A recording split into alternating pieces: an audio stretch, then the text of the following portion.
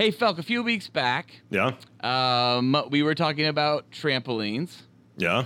and you were saying... They're dangerous and a threat to humanity.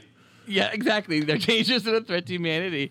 And I was like, oh, that's funny. I know some people that have been injured in trampolines, and myself, I was injured as a younger adult on a trampoline as well. And then I laughed in your face, and I laughed in the face of danger, as Simba said.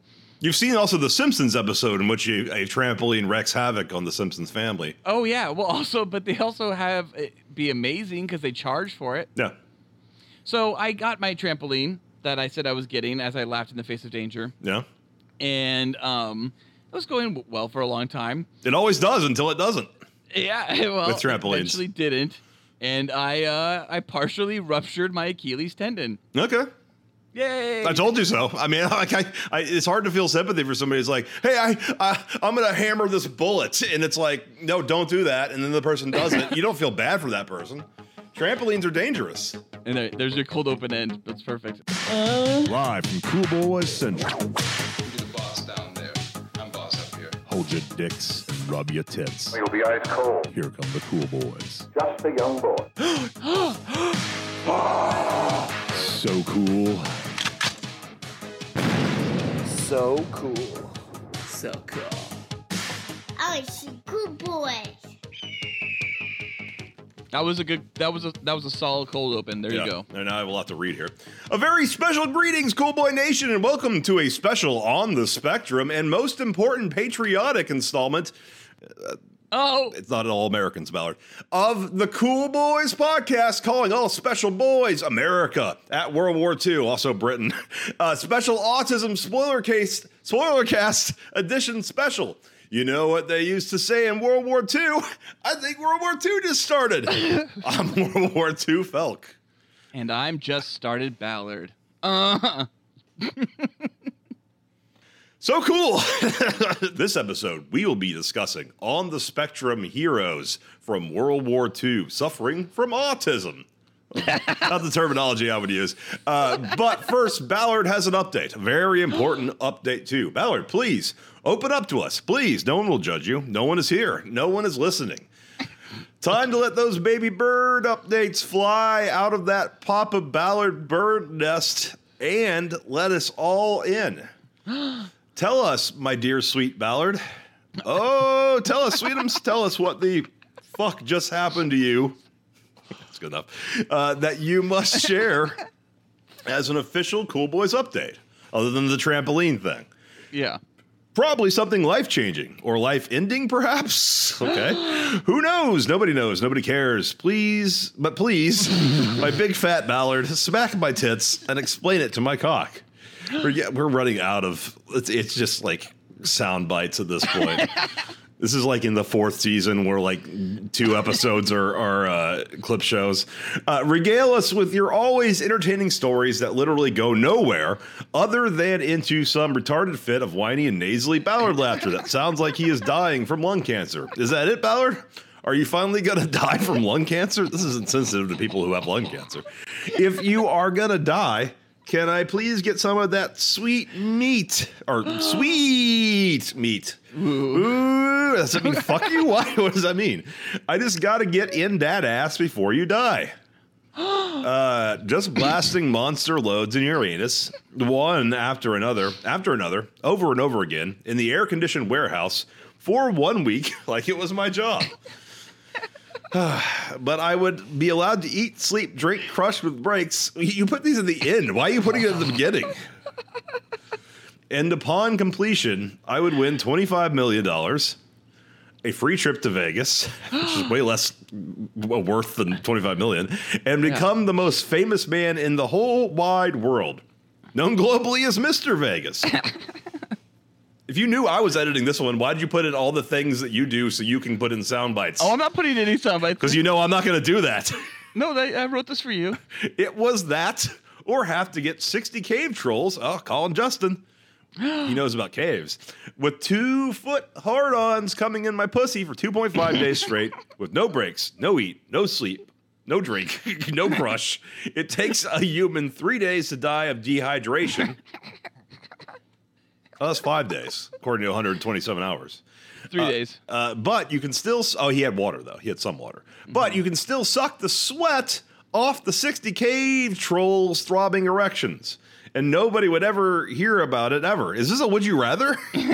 But afterwards, I would get to marry the girl of my dreams. But y'all know, Felk, that's me. I'm never getting marries. Maybe I will. Who knows? Who knows anymore? Fuck that shit. I say, give me that Ballard ass. I need to start blasting monster loads in Uranus, one after another after another. Again, this is like the tippity top of the over and over again in an air-conditioned warehouse for 1 week, like it was my job. Okay, this is, but I would be allowed to eat, sleep, drink, crush. This is when people turn off, and this is why we never get listeners. Crush with breaks, and upon completion, I would win $25 million, a free trip to Vegas, and become the most famous man in the whole wide world, known globally as Mr. Vegas. As Mr. Vegas. So Ballard, Vegas. What's your fucking update, you flaccid little snowflake? You're writing also that I'm like mean to you for no reason. Why are you so mean to me? I'm not normally this mean to you. I don't know why you write me like the Felt character is now like really hostile.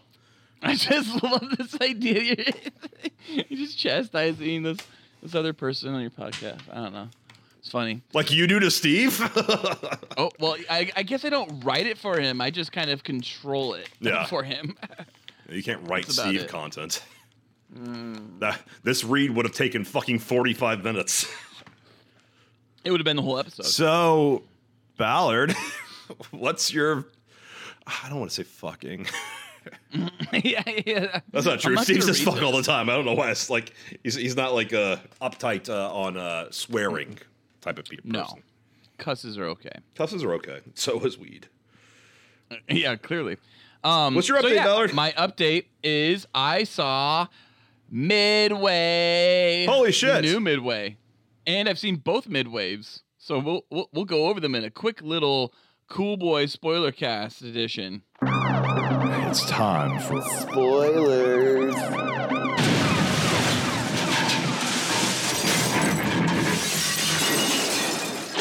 So juicy. I also recently watched the Netflix edition of World War II in color, which inspired this episode. But also, like each episode was a big event, and I watched the Midway episode and found it to be the most boring episode of that season. Well, it doesn't. The apple doesn't fall far from the tree. That's for sure. So, yeah. So the 1970s Midway film is okay. You know, it's very 1970s propaganda American war film. Big cast and far too much story to tell in one movie, so they try to tell it. The interesting thing about the 1970s story, I guess, is that they use some archival footage shot from the actual Battle of Midway. Moving on. Oh, I guess I said the 1970s film, I'll say 3 out of 5 boys. Okay. Because they got the archival footage in there. It was nice. And stuff that John Ford apparently actually shot on the island of Midway. And then this new Midway film. Directed by Roland Emmerich. I was really excited to see it. Really, really, really excited to see it. And yeah, you tried to get us to do a spoiler cast when it was in theaters. Well, that's what this is. And of course, had I known I'd never be allowed to go to a theater again, I would have gone to the theater gladly to see Midway. But at the time, I thought, theaters will be around forever. I'll just rent this one on digital. And then, of course, never rented it. You shouldn't. Well, because it's not that good. It's actually, some people have claimed it to be one of the most accurate naval films out there. Better than U-571? I think it's definitely more accurate than U-571. It is, I guess, accurate. You can see like how they try to portray things. Like there's people are promoted right away. I think I read that in Wikipedia. They talked about this one part where like in J.J. Abrams' Star Trek. One of the Jonas brothers is promoted immediately after shooting down a Zero that was coming at the aircraft carrier. Yeah. And so in the movie it's like, as soon as he gets out of the away from the gun and out of the plane, everyone's just like, "You're promoted." It's like one of those things. So it's kind of like cheap in that sense, but and kind of the way it all went down, and kind of trying to follow the actual timeline of it did a fairly good job of it. I think that's what hinders the movie. Yep. I think I give it 2.5 out of 5 boys, just a little under the older one, the 70s one.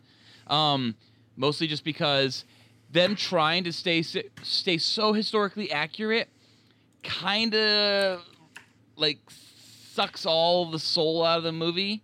It just like removes all this like kind of, although the ability to resonate with a character, because you're just bouncing around so many different characters because they're trying to show it from so many different aspects, because it really is like a retelling of that battle, but also in a lot of ways it's a remake of the 70s film. But this movie, I was so excited to see it, Falcon. It was a little let down because the A-list cast is a who's who of Hollywood. Yeah. You had Luke Evans, Ed Skrein, Patrick Wilson, Mandy Moore, Woody Harrelson, Dennis Quaid, Aaron Eckhart, Darren Criss. What? Sounds like a porn star. Dada Nobu Asano, Nick Jonas, Keenan Johnson, Who's staring? Luke Kleintank, and Atsushi Toyokawa. Let's look up Darren Criss real quick. Darren Criss is an American actor, singer, and songwriter. He rose to fame starring on the television series Glee. Of a show that mysteriously had like 5 cast members die or do horrible things and kill themselves. So I think the whole cast has been killed now. well, Darren Criss is still alive.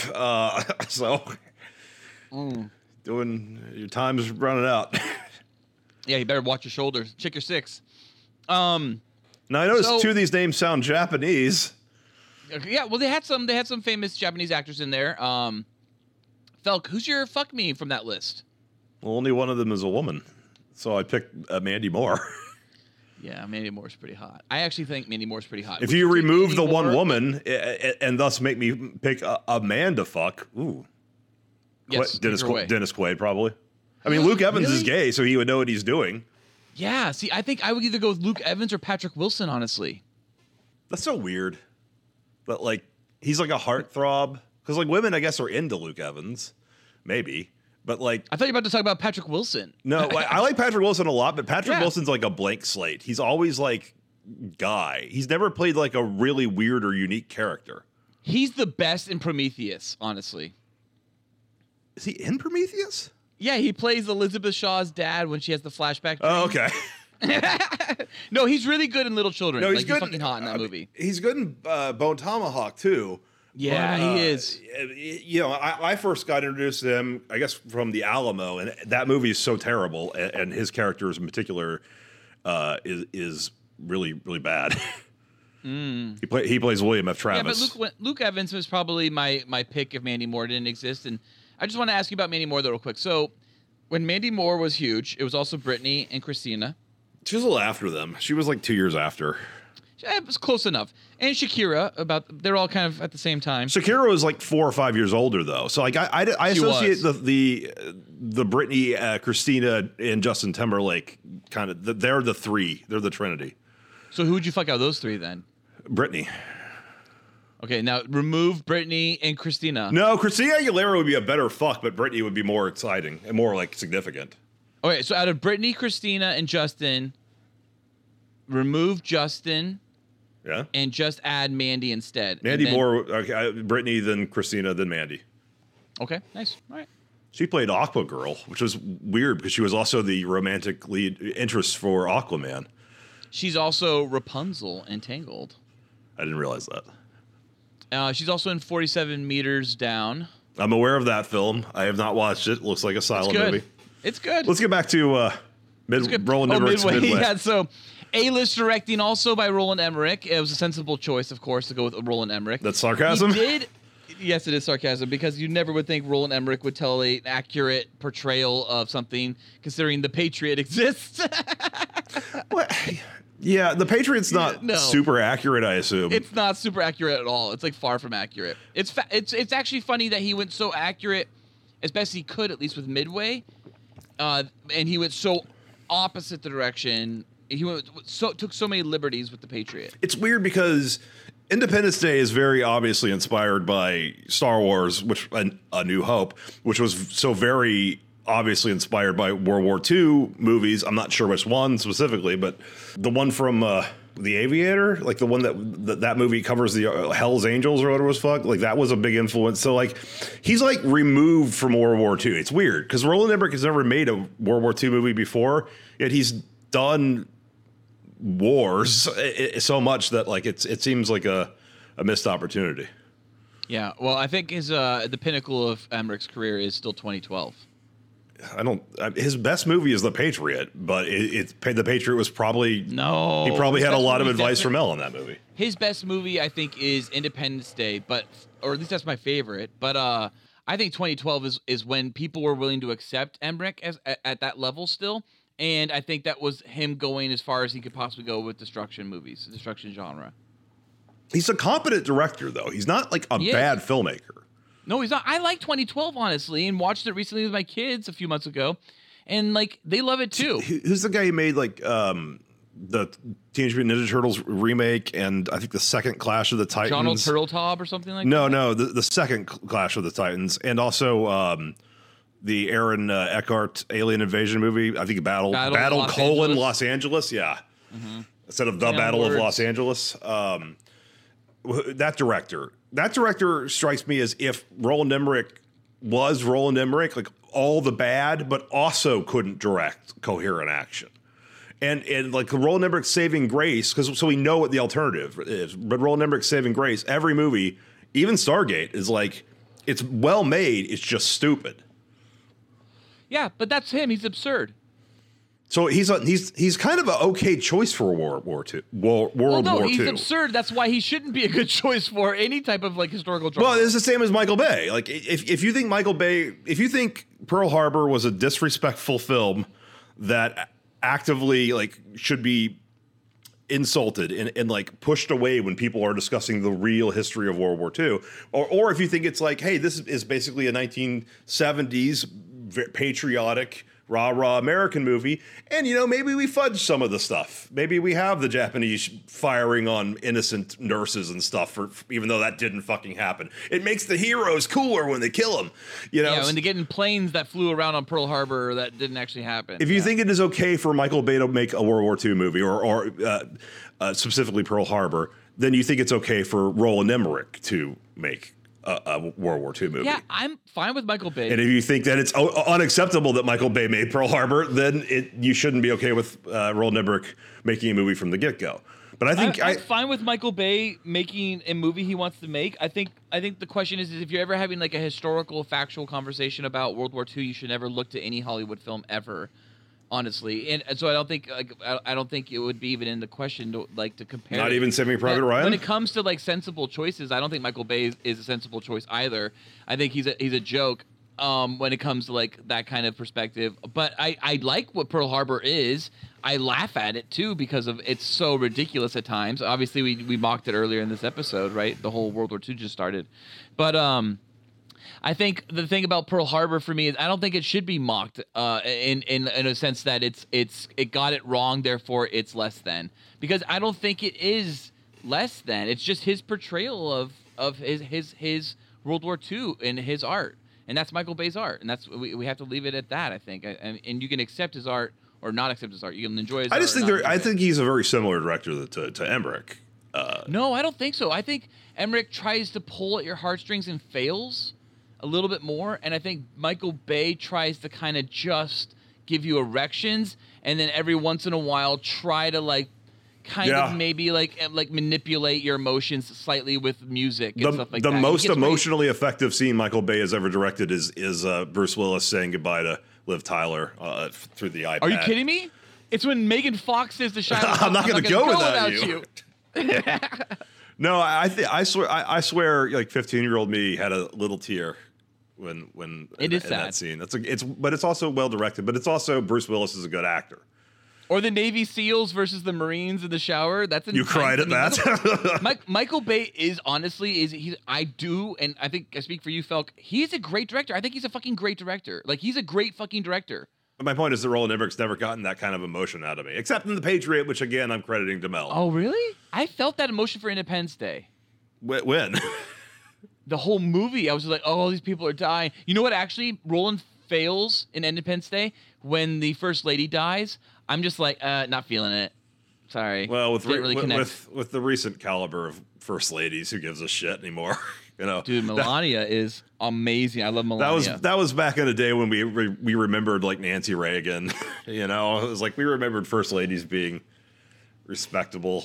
Hey, how many months after, when Trump's finally done? I'm not talking about president- Trump. I'm talking about like the last 3. I know. or, I'm just saying. or how 4. many I'm months, skipping W's. How many months after? Because Laura Bush never did anything except killing that one guy in a car with drunk driving. But Right. Well, wait. What did they say happened in W? Didn't they handle that like with a little bit of wink and a nod? yeah, it takes place after it already happened. But they mention it, like it, and she's just like, like whatever. It's Elizabeth Banks, I think. W's weird. W's a weird movie. Let's not get into W too far though. Yeah, let's talk about Midway. All right. So, final tidbits. Okay. The end credit scenes. Fortunately, filmmakers had the restraint not to include an end credit scene. But I have to say, it began. Okay, hold on. Did we win the Battle of Midway? I don't remember. Yes, we did. It was actually a huge point of the war for us in the Pacific Theater. Okay, and this was Eisenhower or Patton's victory. This was neither Okay. Eisenhower or Patton's victory actually. This was Nimitz. Okay. Oh, I've heard that name too. Yeah, he was the naval commander. He did not have autism, as far as I know. No, but he's the naval commander. And he took over immediately after Pearl Harbor. And the movie does take into that effect. Actually, one of the interesting things about the film is that they did a pretty good job with John Ford's character because they show John Ford like trying to get his shots. And that was pretty funny because all that really did happen. John Ford was on island. He was on the island, literally filming the attack on the island from the ground, and he was wounded and injured during the Battle of Midway. The special effects are fucking amazing. It looks really, really, really, really fucking good. It's one of those films that if you watch it on an iPhone or iPad, it's not going to be a great film though. This is a film you have to watch on a sound system, so that the bombs exploding and those battle sequences when they're dive bombing on aircraft carriers, that it actually feels like you're in that moment, that you're immersed in it. Yeah. Had I known we were going to talk about Midway before today, I actually could have watched it because, like I said, I've been on a World War II kick. But to be fair, there's watch it.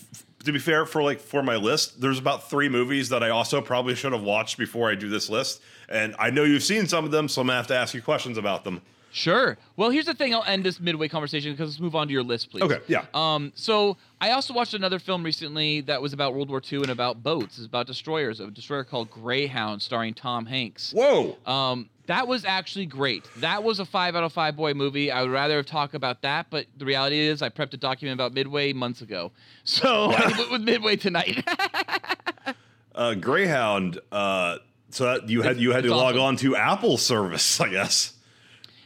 I have all the services except Hulu. Funny enough, the thing about Greyhound, I just want to point out is it's like The Wire, and the way that when you start watching The Wire, you either better understand drug dealer lingo or you better understand narcs, narcotic officer lingo, because otherwise you're going to get lost in the first episode of The Wire, and it takes you a few minutes watching the episode to calibrate the way you hear things so you understand what they're saying. Actually, Greyhound is the exact same way.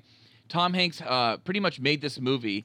He did not direct it, but he wrote the script for it, and he fought with Apple and Sony to make sure that they did not change the dialogue, because he wrote very authentic dialogue to the point when you're listening to it, if you don't pick up on the slight metaphors why they call this or that, something in the Navy, then you're not going to really understand things. Or if you don't pay attention to the inflection of their voice or the way they maybe gesture with their head or their eyes, you might actually miss huge body language signs of what they're actually saying, which was fascinating, and it was so cool. And it was the CGI for Greyhound made me believe they filmed in the ocean. While the CGI was amazing for Midway, I felt like it was all built in a computer. While literally Greyhound, I thought that I was watching a ship in the fucking ocean under attack by subs. And with Greyhound, they did this thing with the score where they added whale calls to it for the German U-boat score, and it is fucking amazing and haunting and stressful, and it makes you stressed out during the attack moments, and the way they handle everything in a very methodical, standard operating procedure kind of method to the actual like plot, like the way they even like have title cards that come up and tell you like 0 to 100 hours or whatever. It's great. It's fucking great. I really love Greyhound, so I recommend Greyhound. Felk, watch Greyhound, then watch Midway, and then come back to us. Well, realistically, the next World War II movie is going to be for my 4th entry, because I probably should have watched that movie to see how they depict the character and whether or not he's autistic. But then I'll get into Midway, maybe, and Greyhound probably even less likely. Greyhound was better than Midway for sure. It's interesting. It's not directed by a known person either, is it? No, but you could tell Tom was very, very involved. All right, here's the show topic. All right, show topic is... Report preliminary findings. Not worried about her.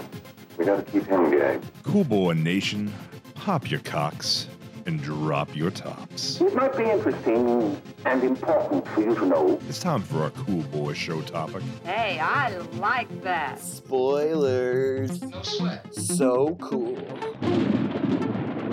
So, okay, well, the reason for the show topic largely is, Nolan didn't really like it when you talked about World War II. He sat out that episode. And he also didn't like it when I talked about autism.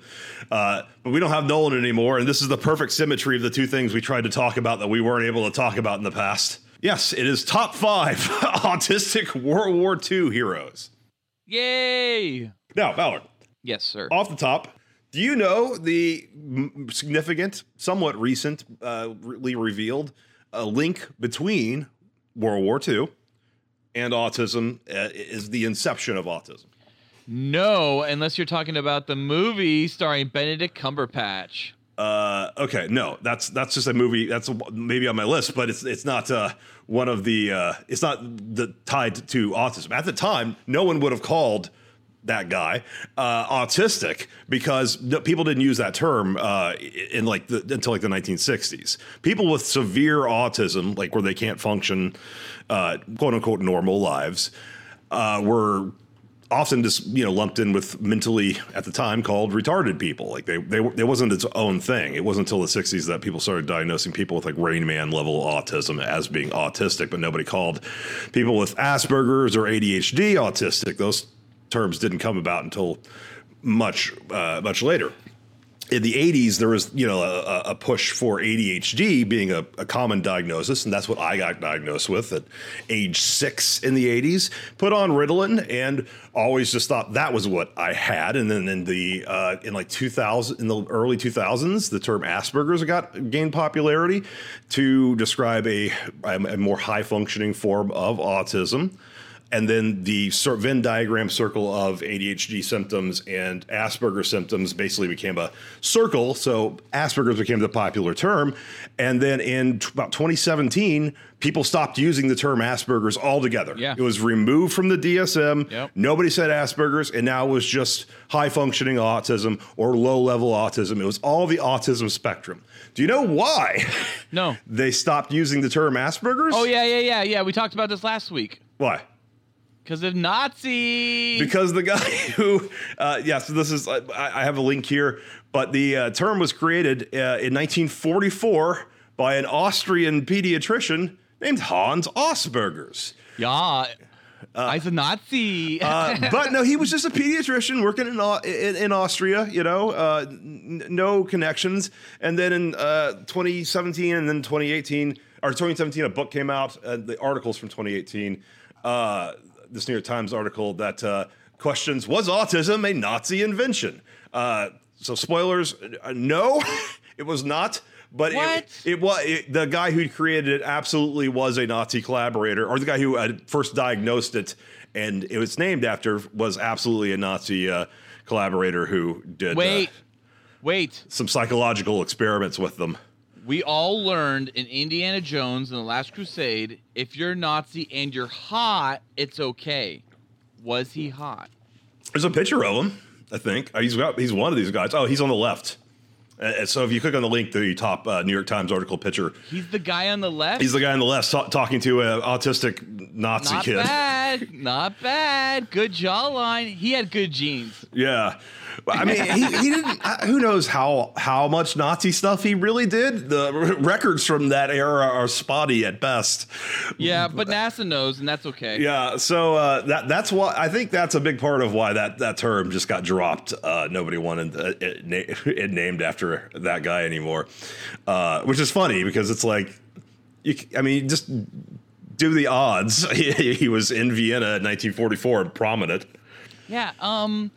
Who was from Vienna also that was like super popular in that time? Hitler? Was that Hitler? I don't know. I mean, he was popular in some parts of the world.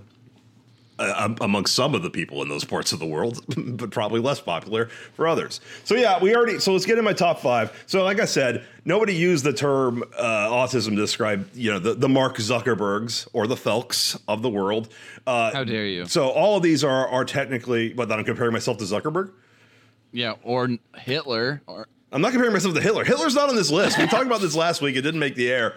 But no, I have seen things that like maybe Hitler was autistic, but like no. These are World War II heroes, meaning they. Do you think Hitler was like, yeah, I have Asperger's? No, nobody said that. Although he might have met Hans Asperger's, so who knows? Hans, I have Asperger's. Yeah. So yeah, we talked about him earlier. My number 5 is Alan Turing. Ballard, do you have him higher? That's Benedict. That's Benedict. Well, he was portrayed by Benedict Cumberbatch. Have you seen the movie? What's it called? The Imagination Land. No, The Imitation Game. That's it. It would have been confusing if it was called The Imagination Land. Yeah, not the South Park movie. No.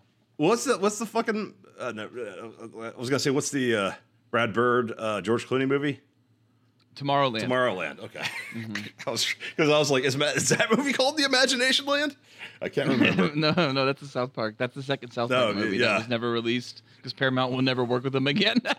Ballard, have you seen The Imitation Game? No, I won't watch it. I heard it's about a gay guy that's retarded. Well, he's not retarded. But the performance and that portrayal heavily go into that he had Asperger's or autism.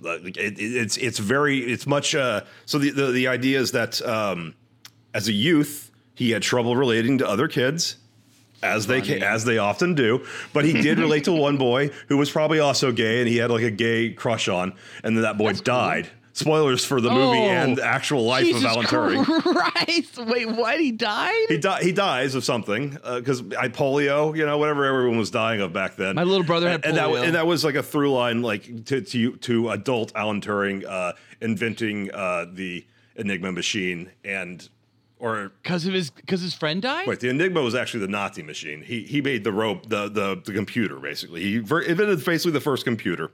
The Enigma code, I thought it was called. Yeah, well, the Enigma was the name of machine. Well, it was just their name of their code. No, they had machines that were like specifically had the code built into them, and they had the I've seen U571. Yeah, the machine that he uses is the machine from U571. So so like that the story's dense, but I don't know. The movie it implies that he was more important than like the strategy and D-Day and all that stuff like that, but by cracking the code, it won the war. It more helped the war, but still, more significant is the fact that he basically invented the first computer. Obviously, it wasn't digital; it was a mechanical machine. But the through line is that he had trouble, interacting with other kids because, of course, people never say what they really feel, and that can be difficult to people with Asperger's. And that's when the other kid says, like, "Oh, you might be good at this code stuff because." Basically, when you're interacting with other people, you're breaking codes as far as your brain knows anyways. And he, of course, excels at breaking codes and then realizes the only thing that can break the Enigma code is something that can calculate faster than human beings can mentally. So it's a significant person, not a fighter, but a thinker. Yeah, and you know what? I mean, the thinkers are the people that help win the war, honestly. I mean, I can't get too much into this, but like some of my family was involved in some of the thinking aspects of the American side of the war, and like that's awesome. Like I'm so proud of that. I also had family members that were in the fighting side of the war as well, but yeah, it's just so cool to like think about like brain versus brawn, and like the pen is mightier than the sword. Like I always believe that, and I think that you have to have those. You can't just can't be a blitzkrieg the whole fucking time. But I mean, the Nazis, man, they were doing some fucked up shit with their fucking brain versus brawn on their end. Yeah, well, they had human life they didn't value, whereas Jesus Christ, as the Allies, the U.S. and British didn't do that. We don't know what the Russians were doing, really. The Russians were pretty brutal too. Yeah. All right, you ready for number 4? Yeah, was that everything we needed to know about Alan Turing? Well, no, I mean, Alan Turing could be a whole episode on the Turing test and all the things he invented, and of course the fact that he was gay and kind of been forced to take neutering drugs that fucked with his brain and stuff, and that horrible Where does the movie tragedy. go? Does the movie do all of that or no? The movie has 3 timelines. So him as a kid with the story, the modern timeline of basically modern day, him in the war trying to break the codes, and then in the 1960s or 50s, whenever he got found out by a cop as being a homosexual and got charged with the crime of homosexuality, and then after taking drugs that fucked with his brain, by law he was required to, he killed himself. Required by law, he killed himself? No, required by law, he had to take medicinal, like, anti-sex drugs. Oh, Jesus. Yeah, he was forced because they found out he had paid a guy to fuck. Essentially, they chemically castrated him. Chemically castrated. That's the word I couldn't. That's the phrase I couldn't come up with. Jesus Christ. So yeah, he is both a gay rights hero in that he helped the war effort in an immense way, and then that's how his own government treated him. And then he's also, now that we have a better understanding of autism and the spectrum, and have put people like that on that spectrum, he's also an autistic hero and a computing hero. Yeah. It's sad when you see society treat, heroes like pariahs. Yeah. That's horrible. So I'm curious to see that movie. I heard it was a good movie. Again, like, I don't know if homosexuality was illegal or gay acts were illegal in the United States too. I think some were. Sodomy is still technically is illegal in some states. So I mean, it's important to remember that we were the good guys because we were so much better than the alternative, not because we were perfect, and to never let the perfect be blocking the good. So looking back, like, we can now celebrate this guy and recognize him as such a huge contributor, not just to the war, but to computing. Well, you got, that says a lot about the British government. I mean, the reality is that they were able to admit such a heinous, essentially, act of. And they've done all that stuff where they've honored him and like posthumously knighted him and all that stuff. Now, today, yes. Well, I think in the 80s, actually. Was he alive when was he honored when they was alive or no? He died like 15 years after the war. I mean, let me look. I can look these things up. Crazy. That's sad. Horrible. He died in 1954. So 1950. So it was 9 years after the war. Jesus. That's the latter timeline. Dude, that sucks. That's crazy. Well, hopefully, he's a hero to someone, out there and get someone off on the good path. Quite a few people. All right, ready for number 4? Yep, let's do it. Number 4 is Desmond Doss. Desmond Thomas Doss. So, all right. Ballard, have you seen the movie about Desmond Doss? Because I haven't. Is it called Hacksaw Ridge? Yes, it is. And I have. It's a great movie. I love it. I just I remember the trailer, and I do remember that Garfield's performance was kind of that stilted way of speaking and stuff, that maybe he was playing that character that way. I've seen him mentioned alongside Temple Grandin in terms of significant people that had autism at that time. I did not realize that this guy had it, but I also was kind of grasping for 5 names. So I'm putting him on here. Howard, what do you think about the movie Hacksaw Ridge, the person of Desmond Doss, and also the possibility that he had autism? The movie Hacksaw Ridge is great. I watched it alone because no one wants to watch Mel Gibson with me. I have a friend who hates it and thinks it's like a cartoon movie and so like over the top and ridiculous. Really? I didn't get that. I got really emotional watching it. I remember like at one point like I was like a little bit crying, but it wasn't like crying. It was like sweating and crying. It was really intense. Like, I mean, because when the shit starts, it just doesn't. It's unrelenting. It really is. And like, you feel the stress that Desmond's going through. What's the byline? Like, what's the actual story? What I know from this research is that the guy, possibly because he was autistic and was doing the autistic dude, watch the way movie. I'm going to analyzing stuff. He was like, I can't kill anybody, or I'm the bad guy, but he was drafted and served as a field medic, but never used a gun or killed anybody, but saved 75 soldiers. Yeah. I mean, that's what. At least that's all I know about this character is based on Hacksaw Ridge. Yeah, I assume. Yeah.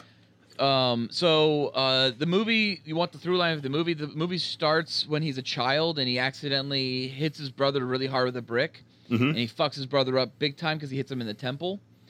And it's a moment for him that I think he realized how simple, even playful violence can turn so crazy and serious. And then, of course, there's this accident that sets him off in his career of being a medic. He helps a car accident victim, a pedestrian that gets injured by a car accident. And in the process, he comes across his soon-to-be wife, gets married, and wants to join the army. And then it's kind of like Full Metal Jacket, where you're like spend some time in the barracks. And Vince Vaughn is the drill captain, the drill sergeant. And Vince Vaughn's all right as a drill sergeant. I mean, it feels a little false. I get that. That's the cartoony part. Maybe Vince Vaughn is the cartoony part your friend was talking about. Because Vince Vaughn, it's like take it or leave it. Like it's not the best performance, but he's trying, and it doesn't feel like it's just phony. It does maybe. It feels like he's trying to do Lee R. Emery or whatever. Lee R. Army. Lee R. Army. So then he says he's not gonna ever fire a weapon. Doesn't fire a weapon in training during boot camp, and then it goes, and then he like, I'm not gonna ruin it. It is a weird story to like make him into a hero. Like, yeah, but it's just, I mean, it's great. You would think the heroes are the ones who are like, oh yeah, I'll pick up a gun, do whatever I need to. Yeah. Well, the reason why the autism thing comes in is because that's one of the symptoms is absolutism. The idea that like if you do something one way the first time you do it, you want to do it the same way each time you do it. And if you have an experience or do something and it goes bad, you never do that thing again. And that's where the story, I guess, where he experiences violence going bad once and never wants to do anything violent again. It's a great moment when he clocks his brother. I thought he killed his brother. And I was just like, in that moment, that movie, I was like, holy shit. And I actually thought this might be a good lesson for kids to watch. Like, just this opening 10 minutes. Like, this is why you don't fucking punch someone accidentally in the temple. Yeah, but then it gets it's really violent from what I understand as well. So he goes off to war, right? And he goes to the Pacific Theater, and he goes to Okinawa. And it's his first, experience in battle, as far as the movie at least portrays. And when shit goes bad up on top of these cliffs, it's just like the entire army is slaughtered, and he is, a conscientious objector that's a medic, and so he doesn't pick up a rifle while all this fucking slaughtering and murder is going around him and war's going on around him, this battle's going on around him, and he has to, figure out a way to save his friends and his brothers in arms. And he finds wounded, and he tries to save some of the wounded, and that's what the movie's about. It's him essentially trying to save the wounded and get them off the cliffs before they get killed by patrolling Japanese, battalions. Would you say that Andrew Garfield's performance? Andrew Garfield, of course, got famous with The Social Network, playing opposite Jesse Eisenberg, playing up the autistic angle of Zuckerberg, even though he doesn't act like Zuckerberg in any other way. Would you say Garfield's performance has hints of the spectrum? I didn't get that while watching it, but I didn't know that, so maybe I wasn't looking for it. In the way that he's a conscious objector, maybe. Yeah. In the way that he's so steadfast and he cannot waver at all from his through line of never ever picking up a gun and hurting anybody. Well, weirdly, a lot of my names are people who did not directly kill people. They're more either thoughtful. Yeah, either science or this guy. So, or leadership. Yeah. But it's a great movie. I don't want to ruin it because, like I said, I didn't know the character of Desmond Doss or the real life story of Desmond Doss. So when seeing the film Andrew Garfield portray him, I didn't know where it was going to go, and I don't want to ruin it. I recommend it. It's if I had to go through all Mel Gibson films that he's directed real quick, Man Without a Face, Braveheart, Apocalypto, and then Hacksaw Ridge, I put Braveheart at the top. I put Apocalypto right below that. And then I would put Hacksaw Ridge and then A Man Without a Face. I definitely am watching it next, like I said. You know what you should watch? This is a movie I really badly want to see. I have not seen it yet, but I desperately want to watch it. It's called Come and See. It's from the 80s. And it's an old... How's cum spelled? C-O-M-E. It's an old German, Polish film about Nazis in Europe. I bet there's a gay porn called Come and See. Oh, I'm sure there is. All right. Lots of them. You ready to move on? Probably Come and See 2, The Reckoning. You ready to move on to number 3? Wait, I guess so. So, Hacksaw Ridge, I would give that 4.5 out of 5 boys. I mean, that or 5 out of 5 boys. It's really close. For me, it's so fucking good. Yeah, these are realistically he should have been 5 and Turing should have been 4. These are in order of probable, or not even order of probable autism. These are not in any particular order realistically. But my number 3 is. Wait. I hope 1 is at least good. I think they've all been good. What do you mean good? Yeah, but 1's got to be like the best. Well, yeah, one is definitely the most autistic. Is it Hitler? And also the one whose victories are tied to his autism the most. Number 1 But is number Adolf. But number 3 is a biggie because when this thing happened in terms of ADHD kind of merging with Asperger's in the mid to late 2000s, the big names like, hey, it's okay that you're autistic. Look at these fucking great names are on here, like Dan Aykroyd, but also like more historical figures that if we look back on, Dan Aykroyd's definitely autistic.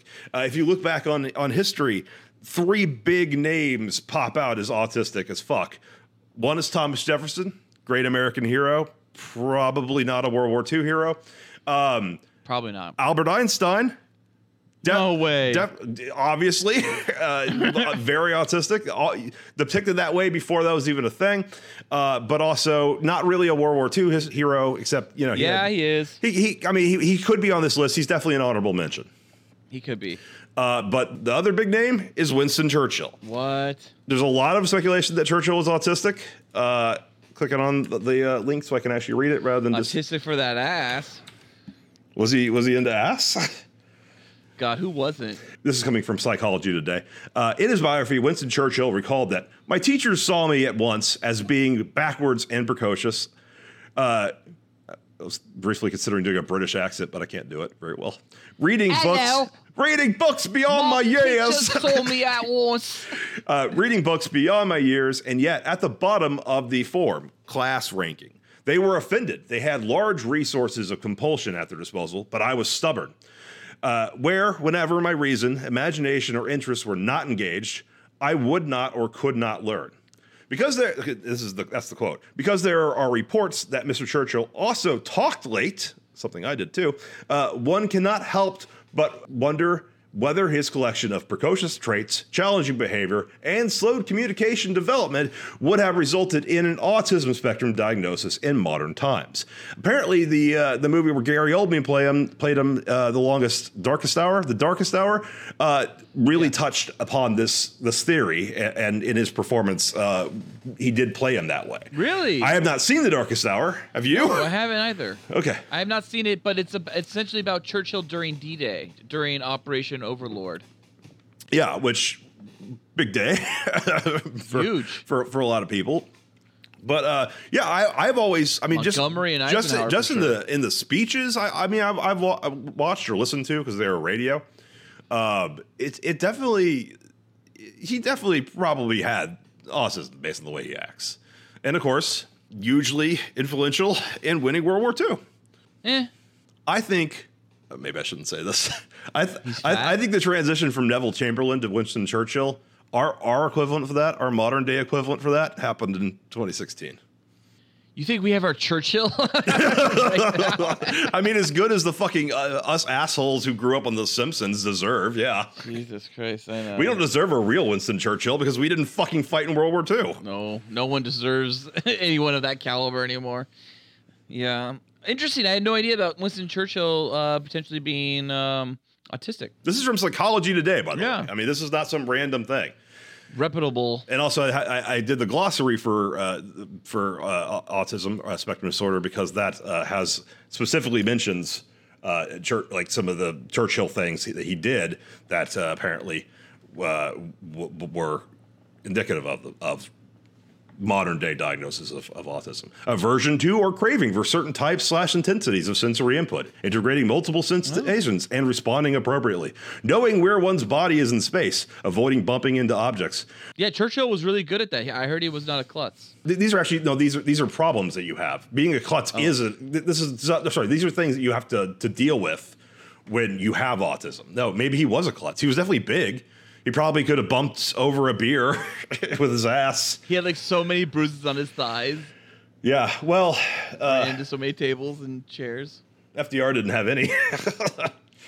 Well, or unless Eleanor just beat him with like a whip or a switch every night on his like legs, kind of like at Dirty Rotten Scoundrels with Michael Caine and Steve Martin.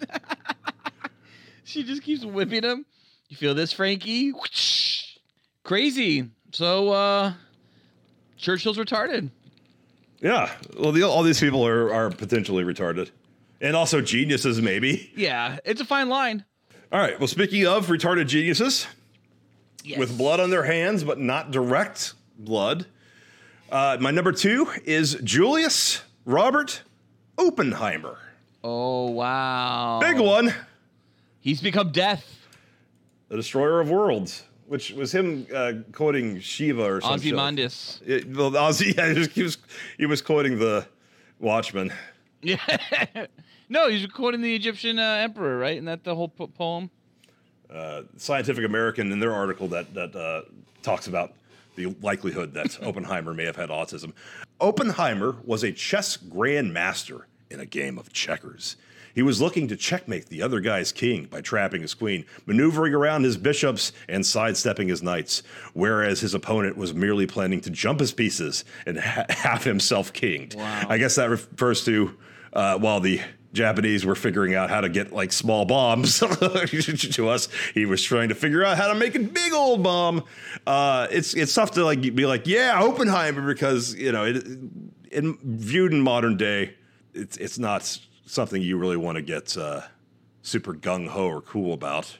Michael Bay could not make a movie about the Manhattan Project. So I read this real quick. Hindu scripture is what Robert Oppenheimer was saying. Now I am become death, the destroyer of worlds. It's about not Ozymandias yeah, it's about the at all. Shiva. No, of course not, because that book was written in the 80s.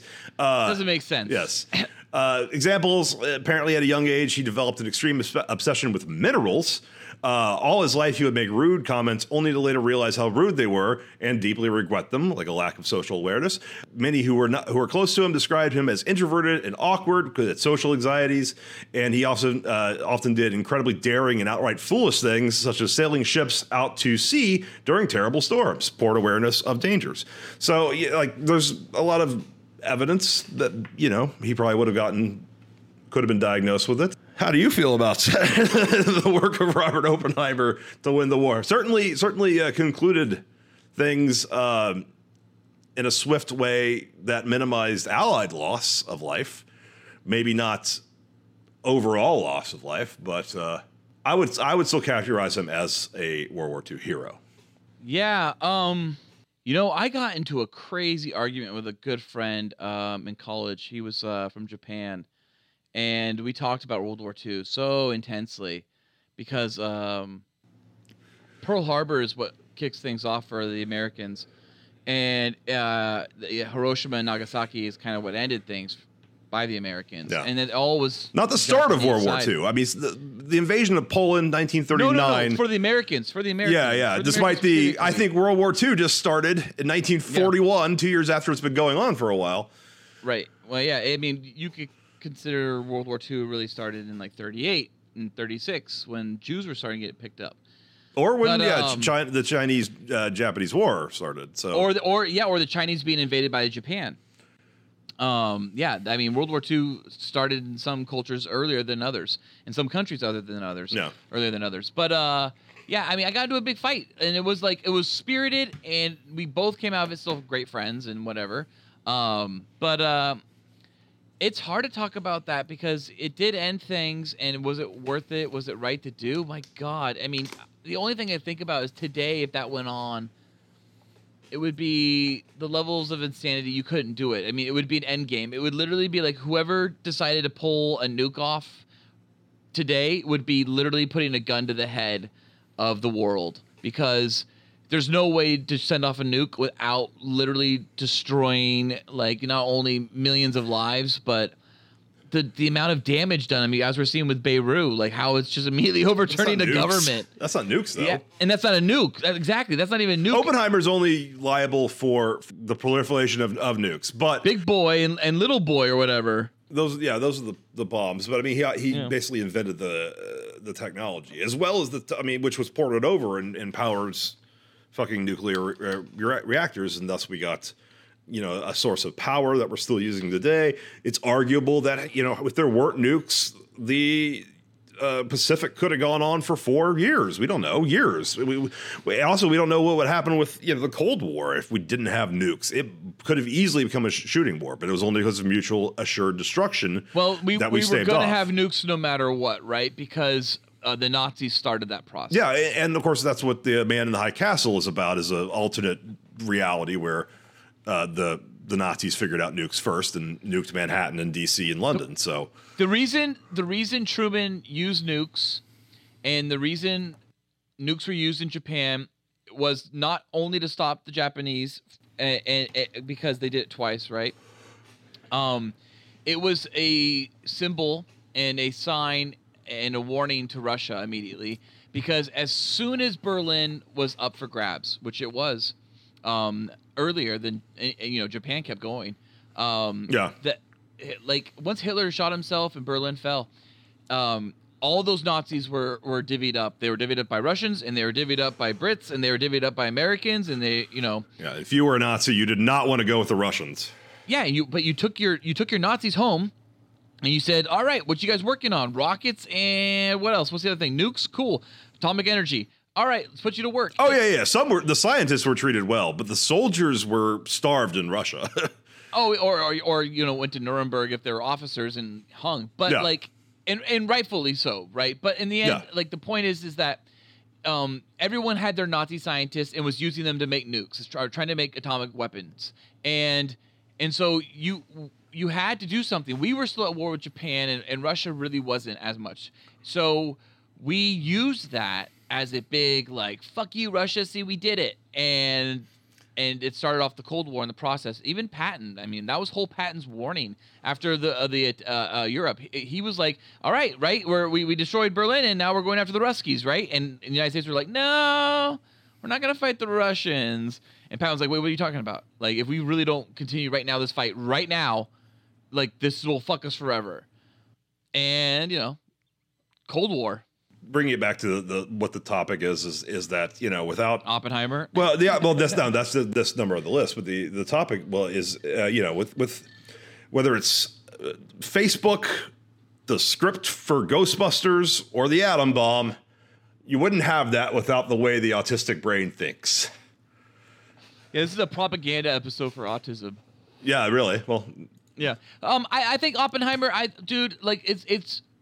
like him because he understands what the fuck he did. Yes. And he understands what he did as soon as he did it. That's true. Like, I mean, you had this article you sent me, and I just was reading a little bit about it, and he was, as soon as the Hiroshima bomb detonated, Groves, who was, I don't know, some fucking guy that was essentially a military guy, I'm assuming, that was running shit. I haven't read all of this article that you sent, but I just saw this one section. It says Groves called Oppenheimer to congratulate him. In the conversation, you can hear the difference in their game strategies. Groves, I think one of the wisest things I ever did was when I selected you, meaning Oppenheimer, the director of Los Alamos. Oppenheimer, well, I have my doubts, General Groves. Groves, well, I've never concurred with those doubts at any time.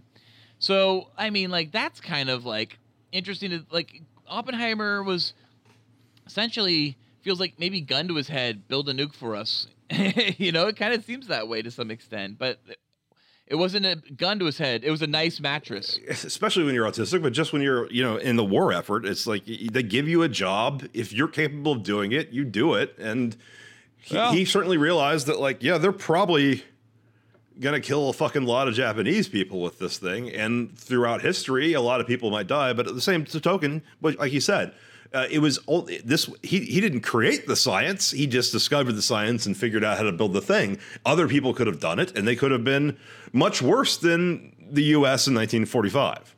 There were worse alternatives. So I still see it as an overall good, but because again, we might have had horrifying, endless wars, especially with Russia, and maybe with China soon, that won't be anywhere near as bloody as they could have been because of mutually assured destruction. Because as long as it's two countries that have nukes, you get that. Now, if you have a situation where like Vietnam doesn't have any nukes, then you get a weird prolonged war. Absolutely. But also the U.S. can't use nukes because we're trying to save the people who are completely embedded with the people who are trying to kill. Yep. Well, I mean, nukes are always interesting. It's like TNT. The idea of nukes kind of came from that physics and trying to like crack physics and crack the atom, and then it resulted in this, oh shit, I can make this really big explosion. And TNT was originally like discovered and designed for mining purposes, and it was like some German physicist or chemist or some shit, or maybe two different German chemists. Yeah, he was treating a wound too with glycerin. And then as soon as they like cracked it, it wasn't long after that like Germany was all like, fuck yeah, we're using this shit for artillery shells, and like like they turned it immediately. And then they defeat Poland in 2 weeks, you know. Well, yeah, 40 years later or 30 plus years later. But yeah, that's crazy. Like TNT was immediately like created for like this purpose for kind of peaceful industrial use. And then immediately was like, how can we make it militaristic and violent? Nukes went the other way because like nuclear power wasn't invented until after like nukes. So after Hiroshima. So, you know, a lot of people kind of did go, I guess, the other way. I mean, there was some math and physics involved, but all of it was for the end game, right? And like that end game was to blow up potentially lots of Japanese people. Okay, all right, and it did. Well, I am. You know what's crazy? There's a documentary, just because we're talking about Hiroshima real quick, and Nagasaki. There's an amazing documentary. I think it was done on by HBO called White Light, Black Rain. Yeah. It is about the Hiroshima and Nagasaki, and it's first person perspective telling from eyewitnesses, like kids at the time, and the way that. Well, I think one of the craziest things is not only just some of the storytelling, because they paint such an amazing picture, figuratively and literally, with their storytelling, but the fact that you find out, speaking of pariahs earlier, all of these survivors of those bombs, that's fucked Hiroshima's up. It's fucked up. And Nagasaki are pariahs in Japanese culture. Yeah. They have to literally sit at the back of the bus. If the bus is going to get full of people who weren't survivors of the explosions, the people who were survivors of the explosions have to get off the bus. That's on the Japanese, honestly. That's not U.S.'s fault.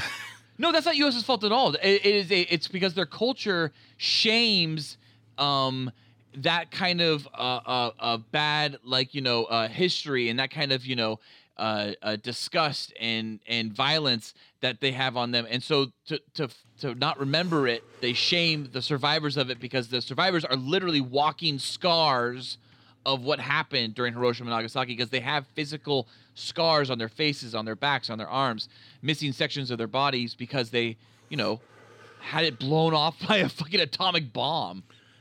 Anyways, great documentary, hard to watch, so I do recommend watching it on an empty stomach, but fascinating to watch.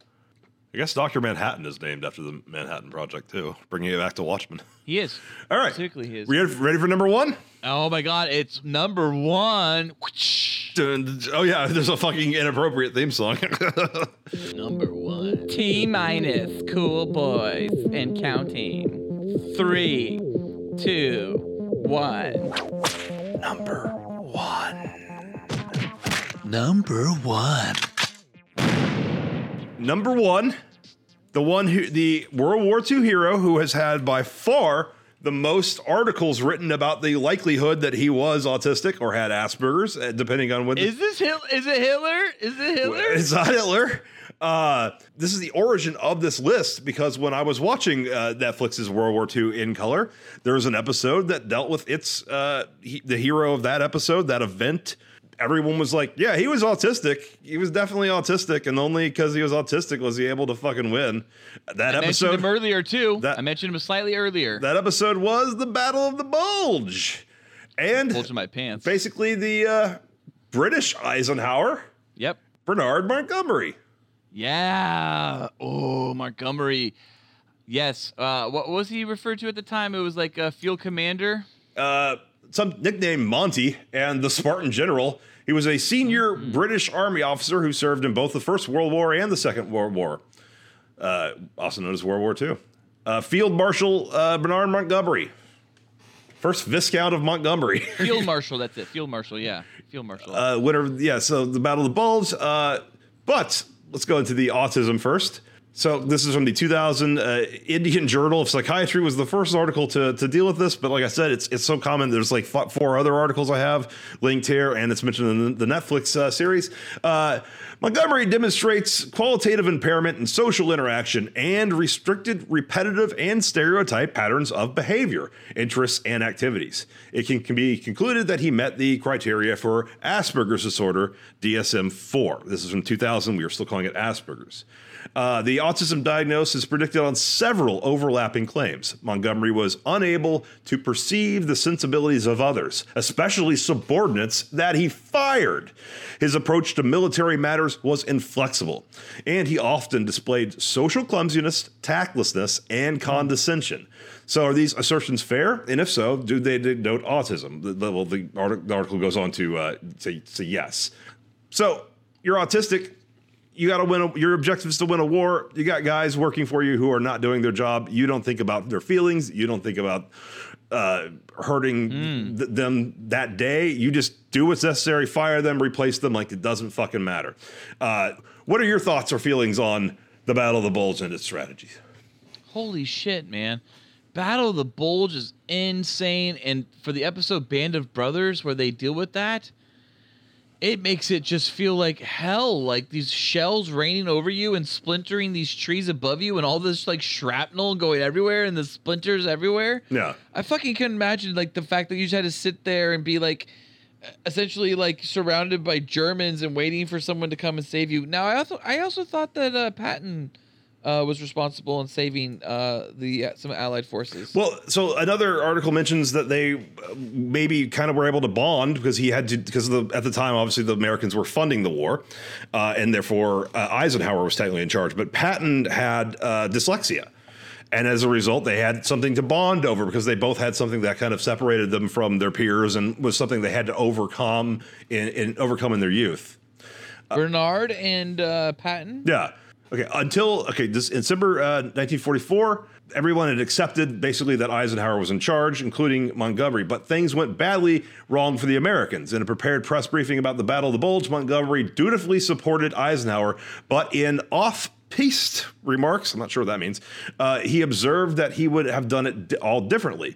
The American military reverse, he averred, could have been avoided if only his superiors had put him in charge, employing the greater experience in fighting the Germans. This braying boastfulness, amplified by the jingoistic British press, caused his American peers, a group of men never short of vanity themselves, to loathe him. Was autism to blame? A lot of there's another part of this article, or a different article, that talks about the way that he was able to anticipate and answer to Edwin Rommel, who also might have had autism, but is not a World War II hero. He was the only one who thought like him and was able to predict his moves, and that led to something in Operation Torch. Conquest of Libya was essential to airfields to support Malta and threatened the rear axis forces opposing Operation Torch. He was the one who saw that as necessary and made that move. Nice, yeah. North Africa is a little bit of a blind spot for me when it comes to World War II. It was definitely a big battle, but like I don't really know. Oh yeah, for sure. Patton there as well. Patton fought the Rommel in North Africa as well. No movies about it. Like it's not something people really go into. Well, I think the most important movie we've all seen is called Raiders of the Lost Ark, because I think there was reality to Raiders of the Lost Ark. I think Hitler was doing some of that shit. I don't think Spielberg is like making these fucking movies on like hunches like some random writer named Lawrence Kasdan put together. Like he's just like, I think that there was like some truth to that, to be honest, and I think that was proven at some point. I don't have those facts, nor do I have those links, but I think it was proven.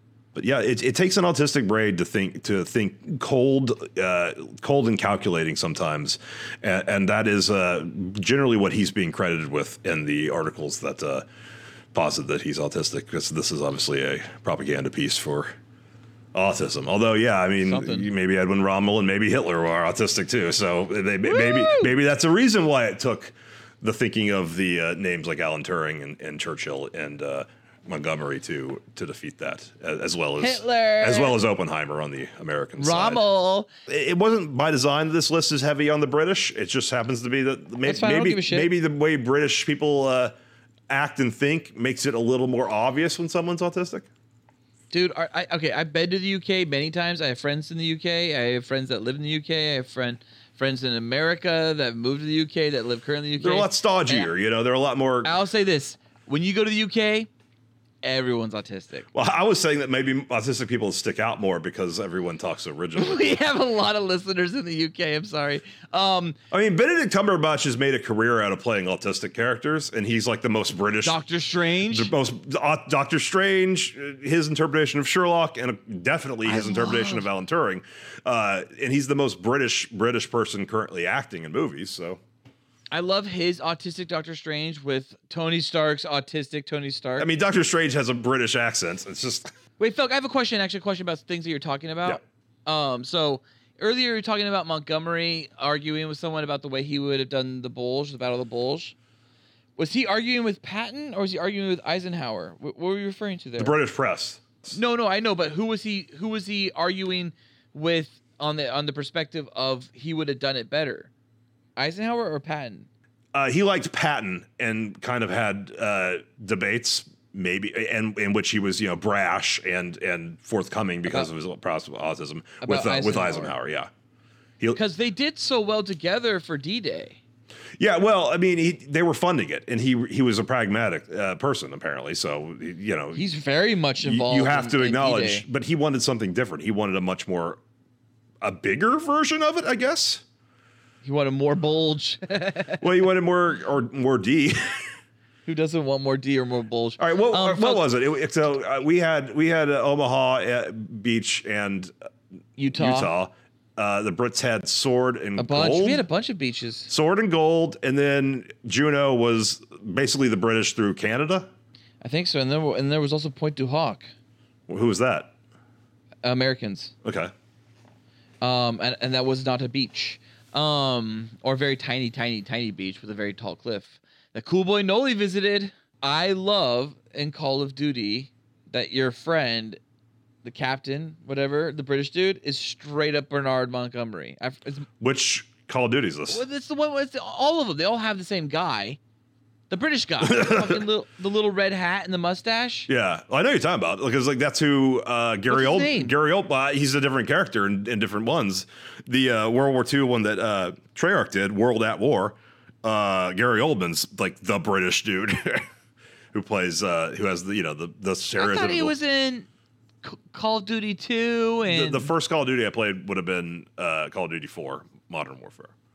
You never played Call of Duty 2? No. Oh, I think that's the Pointe du Hoc one. That's the one that's featured in The Office on PC. And then Call of Duty, it was great, but they did the Band of Brothers D-Day where you were a paratrooper. That was fun. But I only played that on PC, and PC games, I just can't do them. I'm a console baby. Yeah, that's a budget thing. They go paratrooper when they can't afford the real D-Day. That's what they eventually did it. Overlord does. We don't have the budget. We'll just do a CG paratrooper sequence before we get to the zombies. I never finished Overlord. Oh, but you know what I finally watched to catch up with you and Cool Boy Noli? Jojo Rabbit. Oh, what'd you think of it? Spoilers for Jojo Rabbit, I guess. Yeah. It's time for spoilers. Sizzle.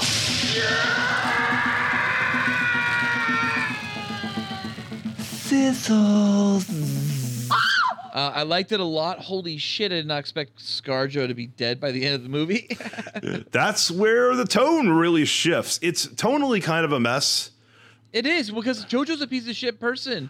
And like he wins in the end, but he's like an asshole. Also, when Hitler, the imaginary Adolf Hitler that Taika Waititi plays, shows up again at the end after not being in the movie for like 35 minutes, like after the real Hitler's killed himself, so he has a bullet wound in his head. Yeah, I was just like, this doesn't work anymore because now you've killed ScarJo and you've gone full like serious World War II and Jews in Germany. It shifts into the darker stuff subtly, but then when you try to revisit the goofy part and he kicks him out the window and says "fuck you, Hitler," it's just like that part didn't work. But I liked the movie a lot. I mean, I thought it was very endearing and very sweet and good natured. And it's been a long time since Mel Brooks did his shit, and The Great Dictator was while World War II was happening. You can make comedy with Hitler. You know, it's okay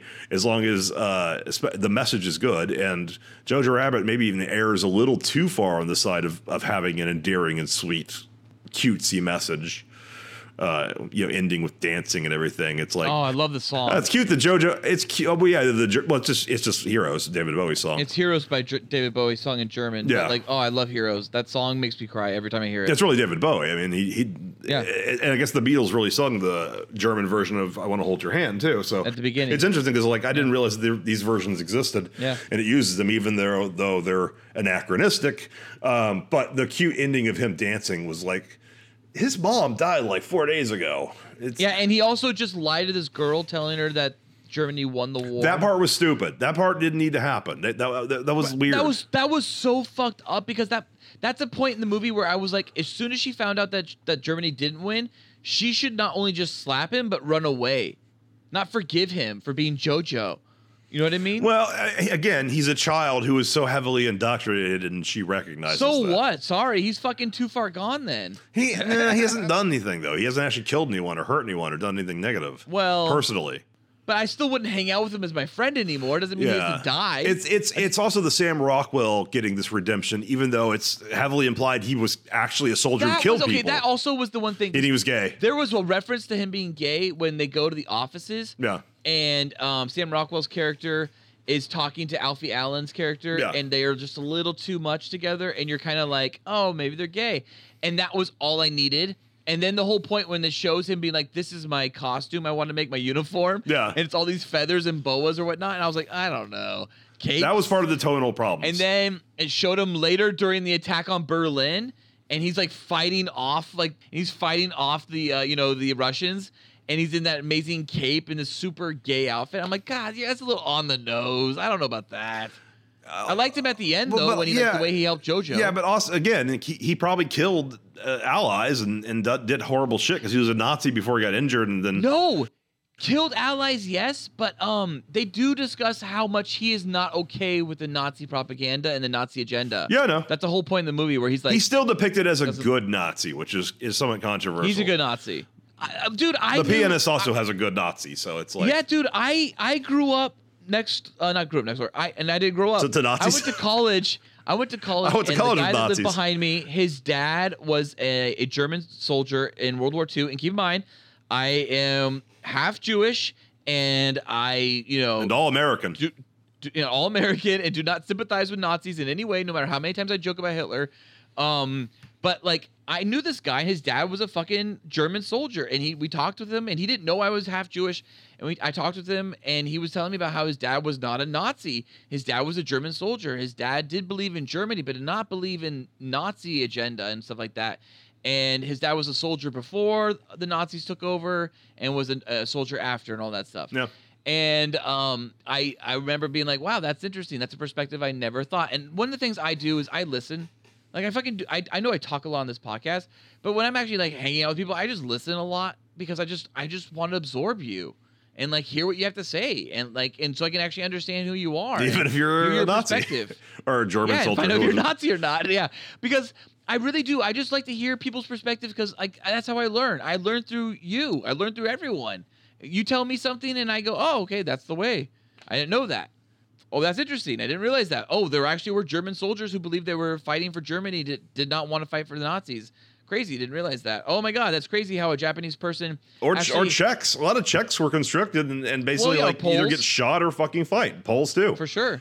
Yep. And I was speaking earlier, my friend from Japan, Dai, I was talking to him and the way he was so offended that I would even be offended by Pearl Harbor, because he was like, what are you fucking talking about? You guys are doing sanctions. You guys are fucking doing like all these blockades on us. Like we couldn't fucking even make a living. We were starving and dying on an island. Like, what the fuck are we supposed to do? And I'm like, good point, actually. Like, I still don't think you should kill people at Pearl Harbor, but like that's a really interesting point, because you guys are kind of like a wild animal at that point, trapped against the corner. What are you supposed to do? You're gonna fight back. Michael Bay didn't really go into that, did he? No, he did not at all. Neither did Midway, honestly. There's like one shot of the Japanese planning Pearl Harbor, and that's like all of their perspective you get. And it's sexy as fuck. It's all on this island out in the open with this gorgeous map and this gorgeous display. Which apparently is anachronistic too, because Japanese culture is like, it's incredibly bad luck to hold a business or military meeting outside. It would have been inside. They never would have done it outside. And Michael Bay's like, yeah, but my dick says it's outside. Yeah. Point the camera. We're filming this in Culver City, probably. Couple of his publicists that he hired for, shooting in Japan or Hawaii were really sexy in that outdoor light, and he wanted to make sure you could see them. John Voight's like, but FDR really probably did not get up. He couldn't do that. And he just slaps him across the face and said, you want to be in Transformers, you're going to fucking stand up. It might have been a joke, but was Cool Boy Noli serious that he thought that was a real thing that actually happened and FDR stood up? No, I think he was serious. I can't remember. I thought he was like serious or something. I think he gets most of his World War II history from Michael Bay. Michael Bay, yeah, and good for him. Yeah, I mean Rafe, God bless him. Wait, Jerry Bruckheimer produced Pearl Harbor, right? Yeah. So did Don Simpson, even though he like died well before it was started filming, obviously. But it's just like, did the U.S. military supply them with coke or hookers? Like, why were they so into it? Oh yeah, well. Look how cool the fucking Navy is. Look how fucking cool, like, especially the Navy. The reality is, not long after World War II, especially the Navy. Yeah, they were Navy hard in particular. Not long after World War II, Felk, the U.S. government did supply soldiers with LSD. Yeah. Well, I mean, the Nazis were supplied with meth. That was one thing I learned from Netflix. Like the part of the way they were like able to like just plow through France is like, all right, we go do war and then we sleep. And then, and then they just like kept going, and they're like, "What the fuck?" Blitzkriegs, baby. The Blitzkrieg. Dude, oh man, doing blow and calling it Blitzkriegs and doing Blitzkrieg bumps and fucking, absolutely, yeah. Or I guess I have to Google Nazi meth now. Wait, what did they call it? They call it Baby Blue. Like, was it like amazing, the best meth ever because it was so fresh and so clean, so cut, so pure? Yeah, Pervitin is what it's called. Impervious. Pervitin, not impervitin. Perv, it's in. Oh, but yeah, it was marketed as the magic pill for alertness and antidepressant. Wow. Military doctor Otto Rank created it in 1938. Go Nazis! And then they just fucking didn't sleep for like 2 weeks and just plowed through France and Poland. Dude. Okay, so when they were figuring out that dosage, right? Because they had to figure out the dosage, like how much do we give our soldiers, or how much? Oh yeah, they killed a lot of people probably. They killed a lot of Jews figuring out that dosage. Like how many Jews did they just give way too much meth to and watch them just fucking tweak out? Oh yeah, they were experimenting with Jesus Christ. In 1938, did they have them ready to experiment on? I assume they did. So one of the things I can't, once again, facts that I cannot prove and nor find links to, but I do recall reading recently in the last few years that there was there's more of a belief that not only did the Holocaust start quote unquote sooner, that's why I said 1936 earlier, because I mean that was like some stuff, but there was more actual like attacks and also potential testing and death camp type stuff going on a lot earlier than we all thought. Yeah. I mean, not according to sources that Mel Gibson probably believes. No, according to Mel Gibson, played that soundbite. Which one? Whatever one. It doesn't even matter. Well, we don't have sound bites of him talking about the Jews. That's just from police officers saying that, right? No, the police officer one's the best one because that's what he calls her sugar tits, and we don't have audio of that. That's not. Yeah, there's no audio for that. The audio is just from. I wish there was audio of sugar tits. The audio is just him yelling at his weird sounding Russian wife. If I had audio of Mel Gibson saying sugar tits, I would have used that so many times by now. That would be our opening theme song. What are you looking at, sugar tits? I own this town. The Jews are responsible for all the world's wars. That was one. Yeah, that's how the That's show something he opens. said to a cop while being arrested for drunk driving in Malibu. Jesus Christ. Talk about white privilege. That's handsome privilege. That once again, it's pretty privileged. Whether it's saying, "What are you looking at, sugar tits?" or pulling your ass out and dick out at an amusement park. Felk, Pretty privileged, gets away with it. this year for Christmas, we're gonna do a spoiler cast for Daddy's Home 2 because it's with John Lithgow, Marky Mark, Will Ferrell, and yes, you guessed it, Mel Gibson. I don't know. And it's great. It's great. It's Mel Gibson trying to do comedy with Will Ferrell and Marky Mark and John Lithgow. He's done comedy before. It's great. What Women Want is What funny. Women Want. Yeah. Yeah, What Women Want. He's done a lot of comedy. Ransom. Braveheart. But I think, I love you. like Always have. Daddy's Home 2 is like one of my favorite movies now, honestly. All right. I think we're ready to wrap up. Ransom's great. Hilarious. Cool boy Give me back my son. Nation.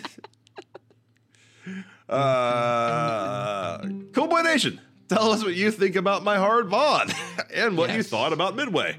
And how many boys out of 5 you would give it by emailing us at thecoolboyspodcast@gmail.com. Or review any of the other movies we mentioned in this episode. We talked about like 10 of them.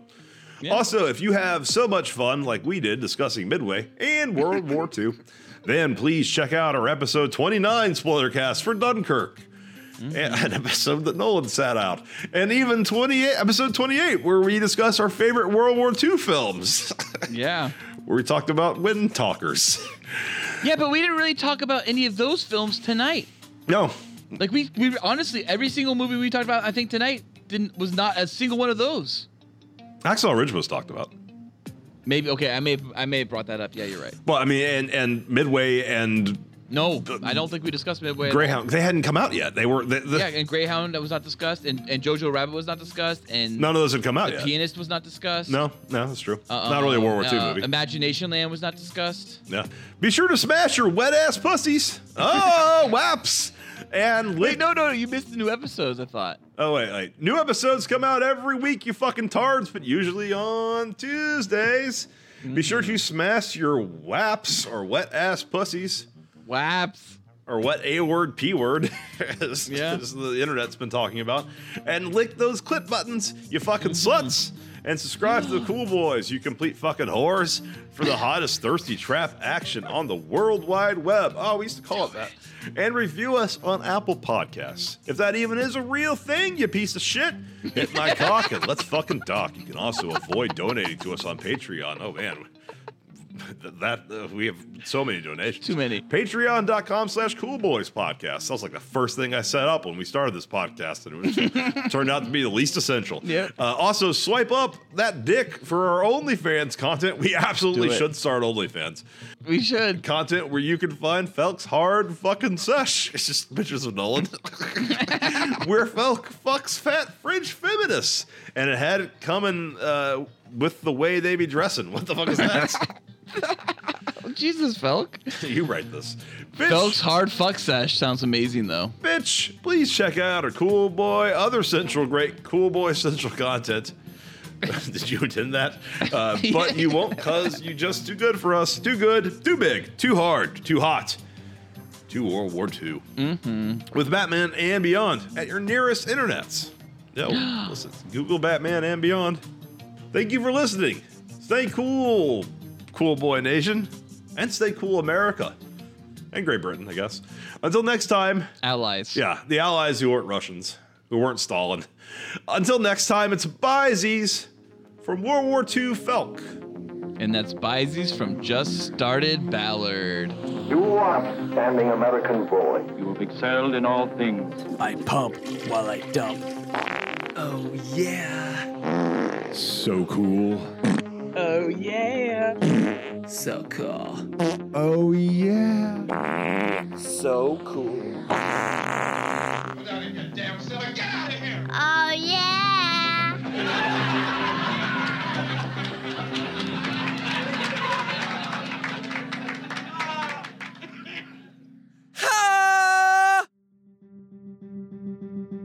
This episode of the Cool Boys podcast was brought to you by... No one really ever talks about the other allies. Well, that was it. Canada kind of did stuff.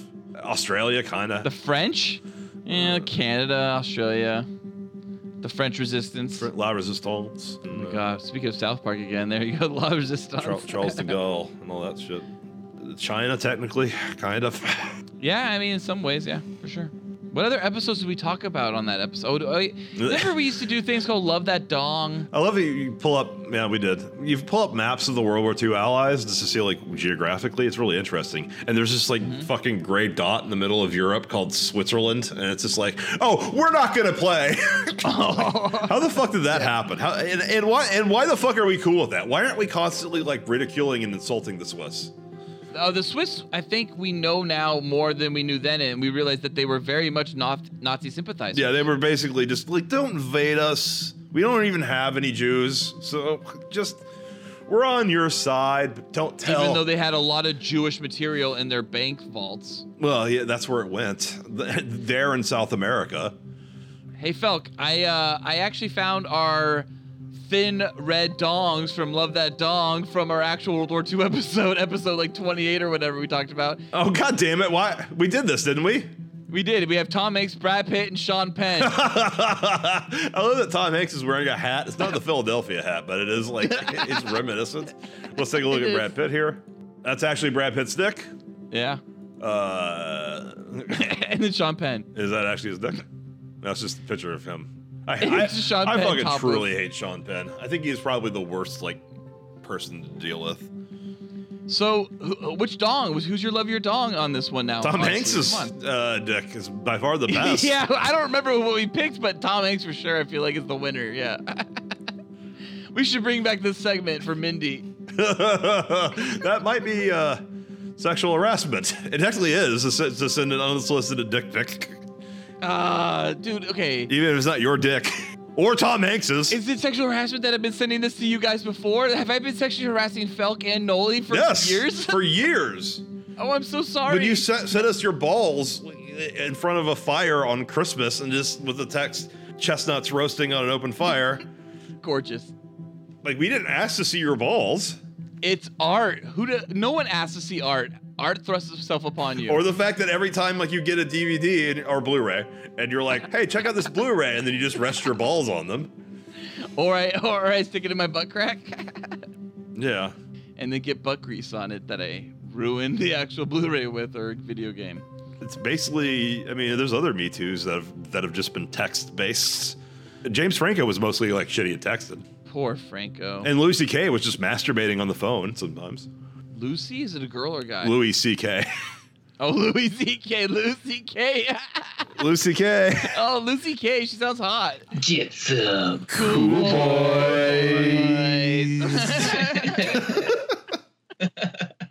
So serious. I think World War II just started.